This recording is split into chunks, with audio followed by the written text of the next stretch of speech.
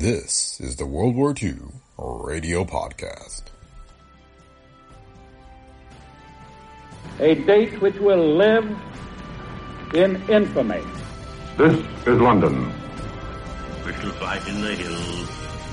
We shall never surrender. Go ahead, Berlin. This is the National Broadcasting Company.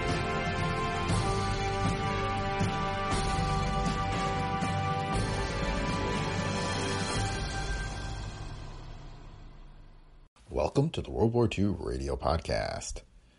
Today we have the log of the R-77, the May 11th, 1941 episode of the Columbia Workshop. Written by old-time radio legend Norman Corwin, it tells the story of a crew trapped in a doomed submarine. The Columbia Workshop aired over CBS from 1936 to 1943, and again in 1946 and 1947. The World War II Radio Podcast is a Brick Pickle Media production. If you like the show, please leave feedback on Apple Podcasts, Spotify, or wherever you listen. You can also support the show by clicking on the link in the show notes and offering your financial support. Your donations help us to continue to produce the podcast. And thanks to those of you who've already donated. So thanks for listening, and enjoy this week's episode of the World War II Radio Podcast. The Columbia Workshop presents the second of 26 by Corwin.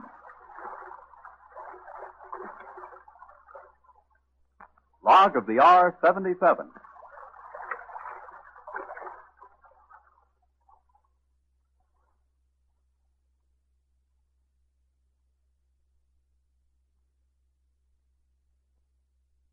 It is silent.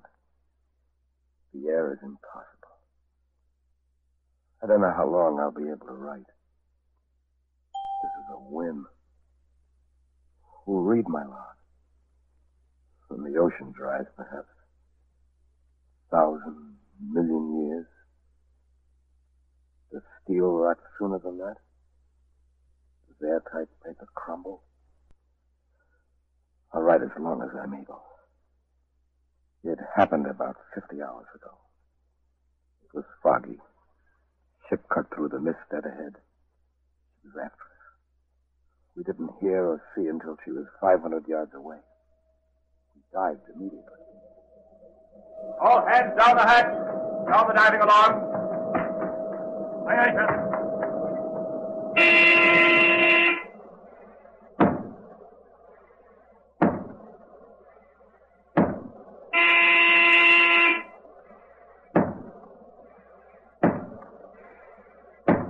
Down the collision alarm. Collision alarm, sir.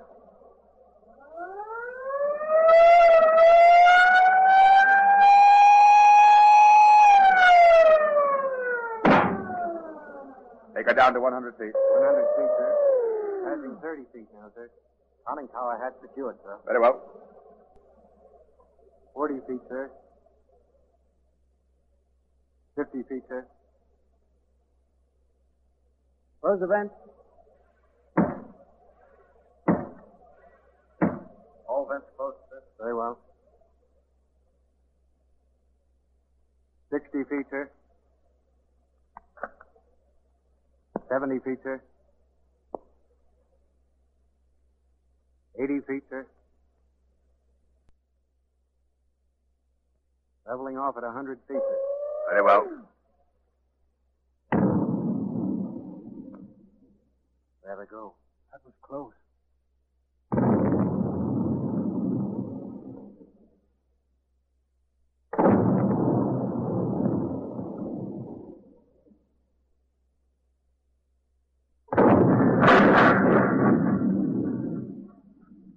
Very heavy forward, Captain. 10 degrees down by the bow. 125 feet, sir. Low bow buoyancy. Blowing bow buoyancy, sir.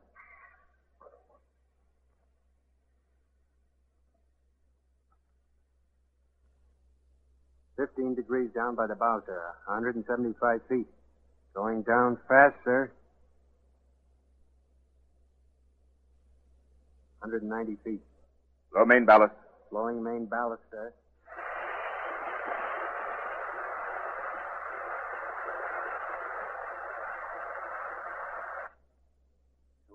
225 feet, sir. Sinking rapidly.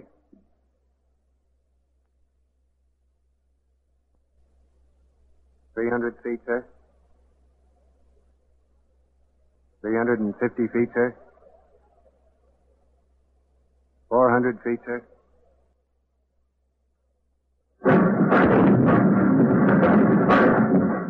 On the bottom at 425 feet, sir. Check all compartments for damage. Forward torpedo room. Forward torpedo room. No answer from forward torpedo room, sir. Very well. Check through. Forward battery room. Forward battery room. Aye, aye. Do you report any damage? No damage, sir. Everything okay. Forward battery room reports no damage, sir. Everything okay. Very well. Engine room. Engine room. Aye, aye. Are you taking in any water? No water, sir. Everything okay. Engine room reports everything okay, sir. Very well. After battery room. After battery room. Aye, aye. Do you report any damage? No damage, sir. Everything okay. After battery room reports no damage, sir. Very well. After torpedo room. After torpedo room. No answer from after torpedo room, sir. Very well. Check the conning tower. Checking the conning tower, sir. Conning tower. Conning tower. No answer tower, sir. Have all hands report to the control room. Aye, aye, sir. The men gathered quickly. They came in with terrible faces of anxiety without a word. When they'd all crowded in and stood silently, the captain addressed them. Men, I had hoped this would never happen, but it has. The forward and after torpedo rooms are flooded. There is no life in the conning tower. We have no means of escape. God in heaven. That is the situation. You mean there's not a ghost of a chance, Captain? Not a sliver of a chance? I'm afraid not, Grogan. No chance of using the lungs, maybe?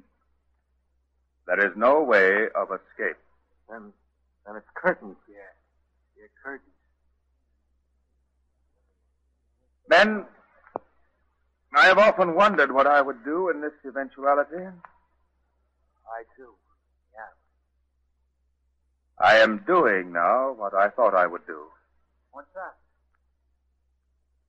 Well, first of all, you know that we have about 60 hours. Help McCarry there, he's sick. I'm sorry. Couldn't help myself. That's all right, McCarry. I feel kind of woozy myself. Don't feel ashamed of that, any of you. You have a right to be sick. But then I have one suggestion I'd like to make. You may either accept or reject it as you wish. Take it or not, according to how you feel. Oh, what is it, sir? Now, you needn't act on this idea merely because I'm captain. Tell me if you think I'm foolish, and that will be all right. What's your idea, sir? To entertain each other in the time that is left. Entertain each other? Yes. When you were kids, did you ever go to a party at which everybody had to do some act or sing or in some way entertain the others? Oh, yeah, sure. Well, that's what I propose we do now.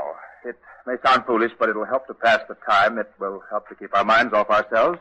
Well, can we? I don't know. Maybe it won't work. Maybe it will. I think it's worth a try. We don't have to do it right now. I'm for it. Me too. I would like to think that none of us is scared or sick to his guts. But that would be silly. I would like to think that none of you feels the cold sweat I feel right now. But you do. I think we ought to try to forget it as best we can, and that's why I'm proposing this little game. Sounds sensible to me. First, not all of us agreed. McCarry went off in a corner and lay down on the deck and cried to himself. Grogan kept punching the steel door to the battery room until his knuckles bled. But he said nothing. Nobody tried to stop him. Captain just stood where he was. Then eventually the men decided they would take up the captain's idea. They grouped themselves around on the deck, and the captain sat in the middle.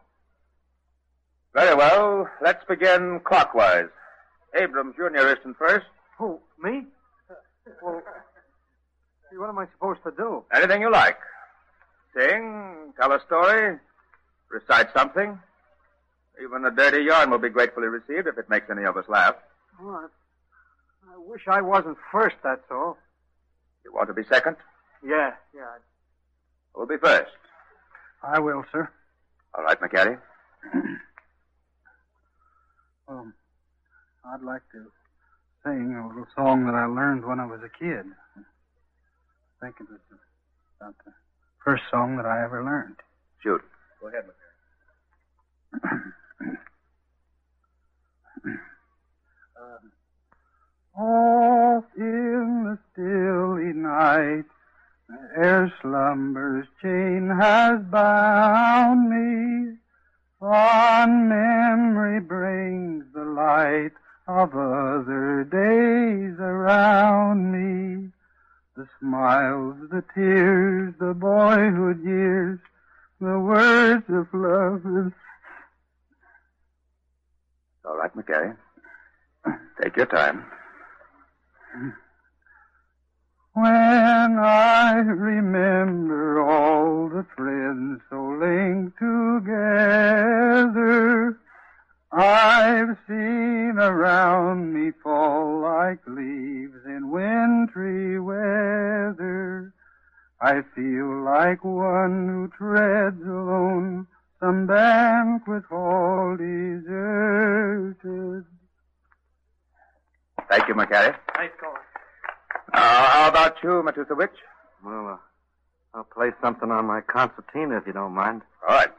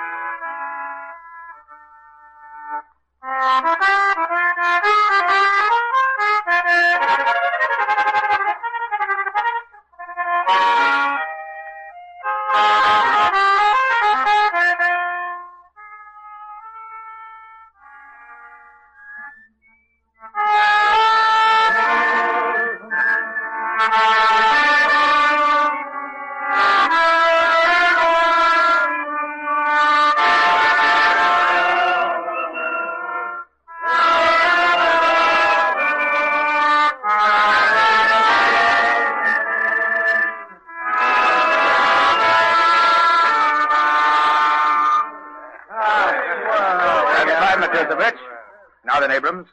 You ready? Well, how about I recite a poem? You? You have a poem to recite? Yeah. 'Twas midnight on the ocean. Not a streetcar was in sight. The sun was shining brightly, for it had rained all that night.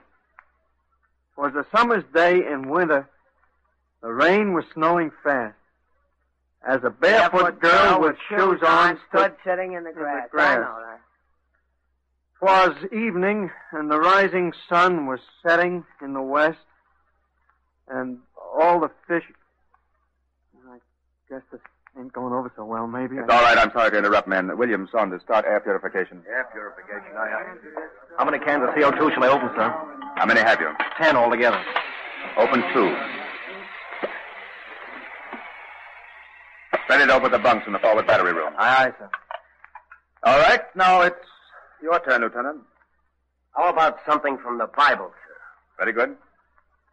Job, chapter 3. Let the day perish wherein I was born, and the night in which it was said there is a man-child conceived. Let that day be darkness, Let not God regard it from above. Let darkness and the shadow of death stain it. Let a cloud dwell upon it. Let the blackness of the day terrify it. As for that night, let it not be joined unto the days of the year. Let it not come into the number of the months. Let that night be solitary. Let no joyful voice come therein. Let them curse it that curse the day who are ready to raise up their morning. Let the stars of that twilight thereof be dark. Let it look for light but have none. Neither let it see the dawning of the day because it shut up the doors of my mother's womb, nor hid the sorrow from mine eyes. Stop that, Grogan! No, Martin, go right on, Grogan. Why is light given to a man whom God hath hedged in? The thing which I greatly feared is come upon me, and that which I was afraid of is come unto me. I was not in safety, neither had I rest, neither was I quiet, yet trouble came. Herzog, what about you? I don't guess I know how to do anything. Come on, sure you do. Well... How about your whistling, Hertz? You can imitate birds. No, I'll tell you what. I got a couple of stories maybe you ain't heard. Yes, go ahead. Let's have them. Well,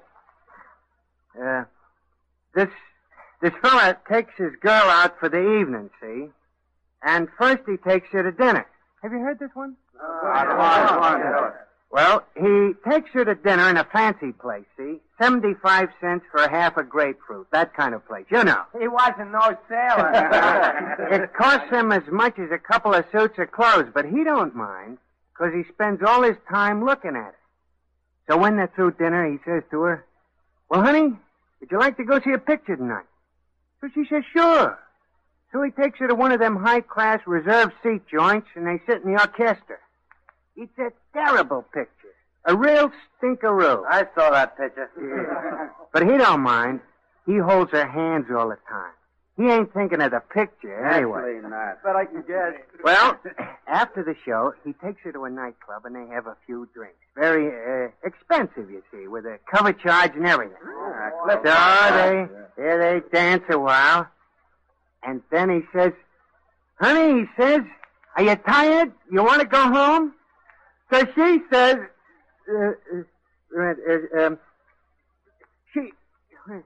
she says, very funny. Yeah, wait a minute, I got it.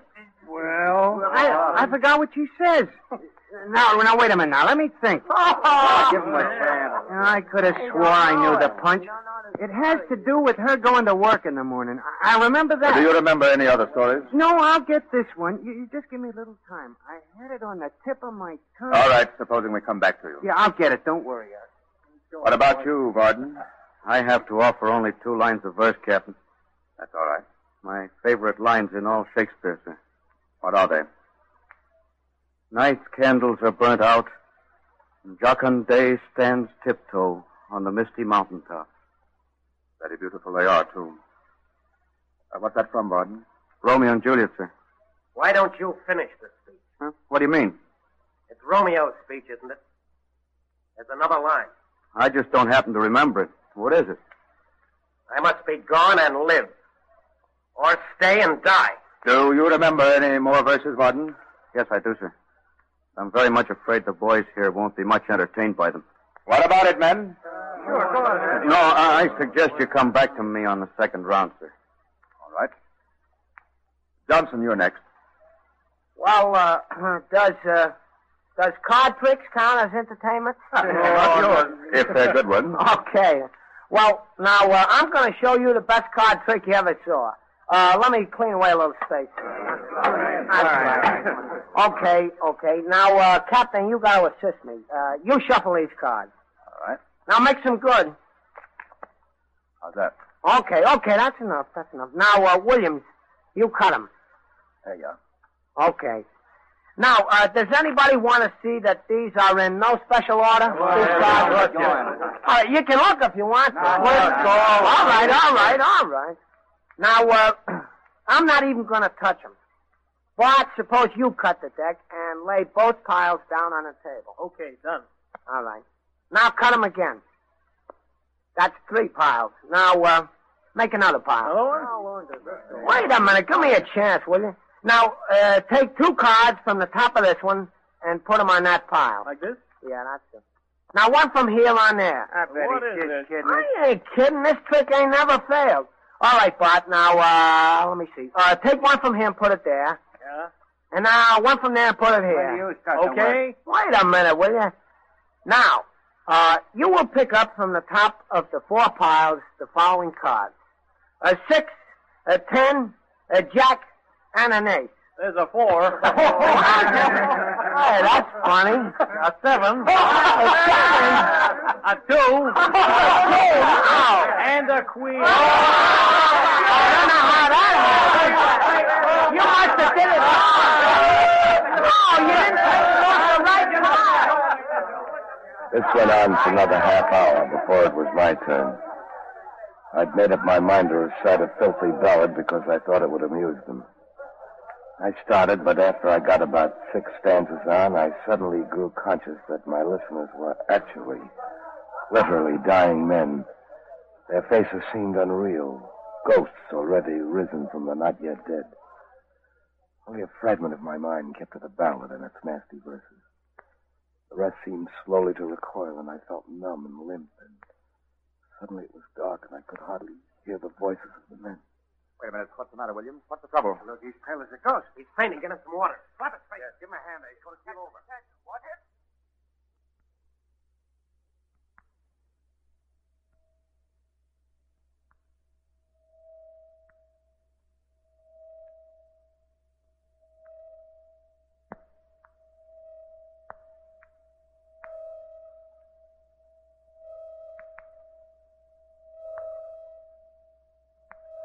When I awoke, there was a throbbing and humming in my head.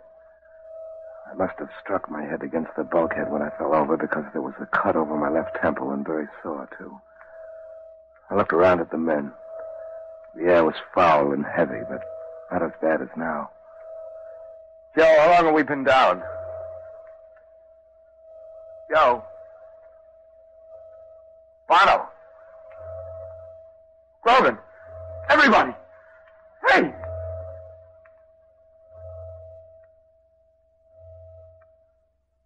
God help me. It was then that I knew I was the only man alive. I got up and stumbled over to the oxygen. I found to my great surprise that one tank hadn't been used. I opened it and I felt better.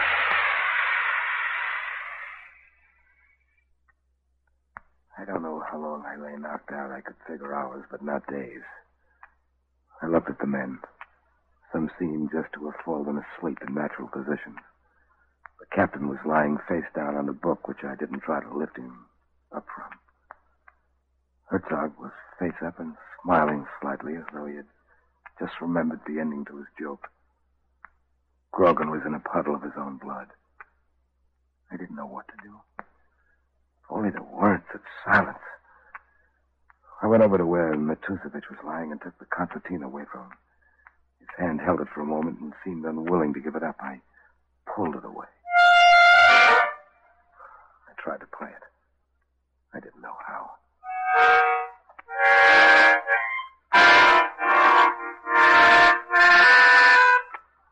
I tired of this. Then I thought of the deck of cards Johnson had. I looked for them. I had to turn Johnson over to get them because they were in a back pocket. And I sat down and played solitaire under a dimming light. Red 10, black 8, queen of spades, 2 of clubs, black 9 on red 10, black 4, black 3, red 7 on black 8. I was tired of this, too. Freezing, shivering cold, so I put my pea coat on, but still it was cold. I found a letter from my wife in the pocket of my coat and read it 6 times. It was a letter she wrote me from the country. Maybe that's why I started to write. Maybe it felt as though I were answering. At any rate, I found myself writing in the pages of the diary I would never fill. I'd have stopped from time to time to blow on my hands. Also, if this appears uneven, it's because I'm hearing things. Yes, I am hearing things. I'm hearing voices, noises. My mind must be going. Dear Jim, I am writing you from the country, where I'm staying for the holiday with Susan and Fred. I hope you will be back in time for the week.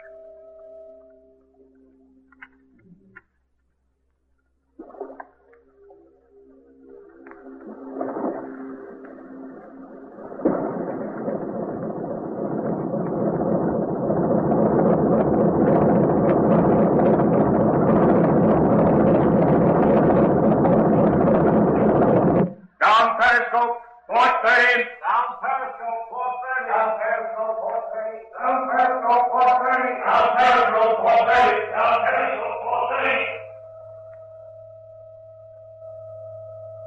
Battle station, battle station, battle station, battle station, battle station, battle station.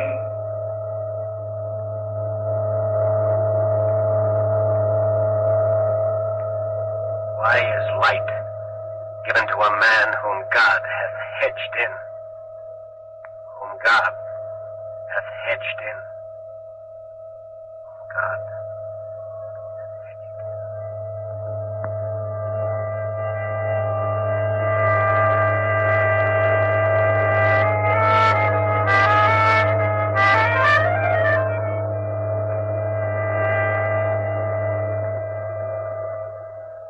The more noises, the better. The noises are better than the silence. I cannot write them at all.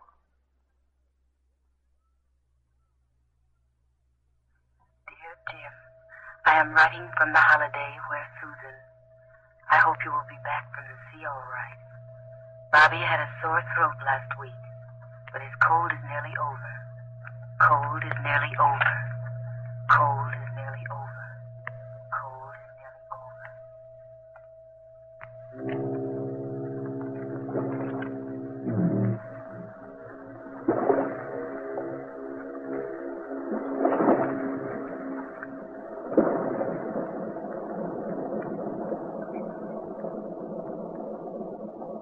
Dear Jim, dear Jim. I feel like one who treads alone some banquet hall deserted, whose lights are fled, whose gardens dead, and all but he departed. Stay and die. Stay and die. Stay and die.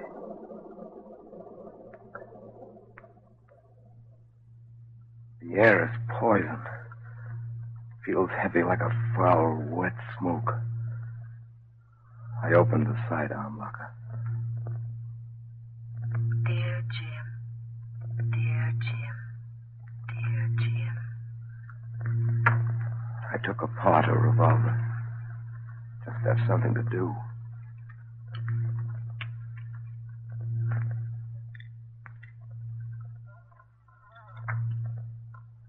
Then I put it together again.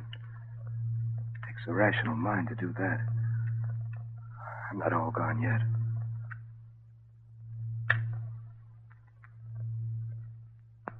I shall put it to a use. It is very cold.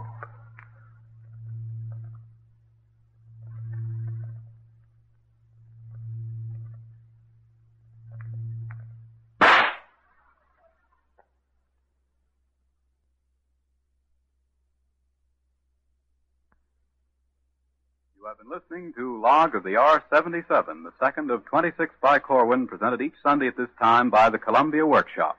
Credits, sound, Ray Kramer, assisted by George Lehman and Walter McDonough. Cast, House Jameson, Paul Stewart, Everett Sloan, John Gibson, Peter Donald, Louis Van Ruten, Frank Lovejoy, Martin Wolfson, Burl Ives, Norman Ober, Edward Juris, and Lucille Meredith. Constantina, Boris Matusevich. Engineer, Paul Whitlick. Script and production, Norman Corwin. The author is indebted to Chief Torpedoman Albert Fisher and Commander William O. Regan of the United States Navy for technical counsel in the preparation of this program. Next week, the Columbia Workshop will present the third of 26 by Corwin, the premiere performance of a section of The People Yet, a new American opera by Earl Robinson and Norman Corwin, suggested by Carl Sandburg's volume of that name. This is the Columbia Broadcasting System.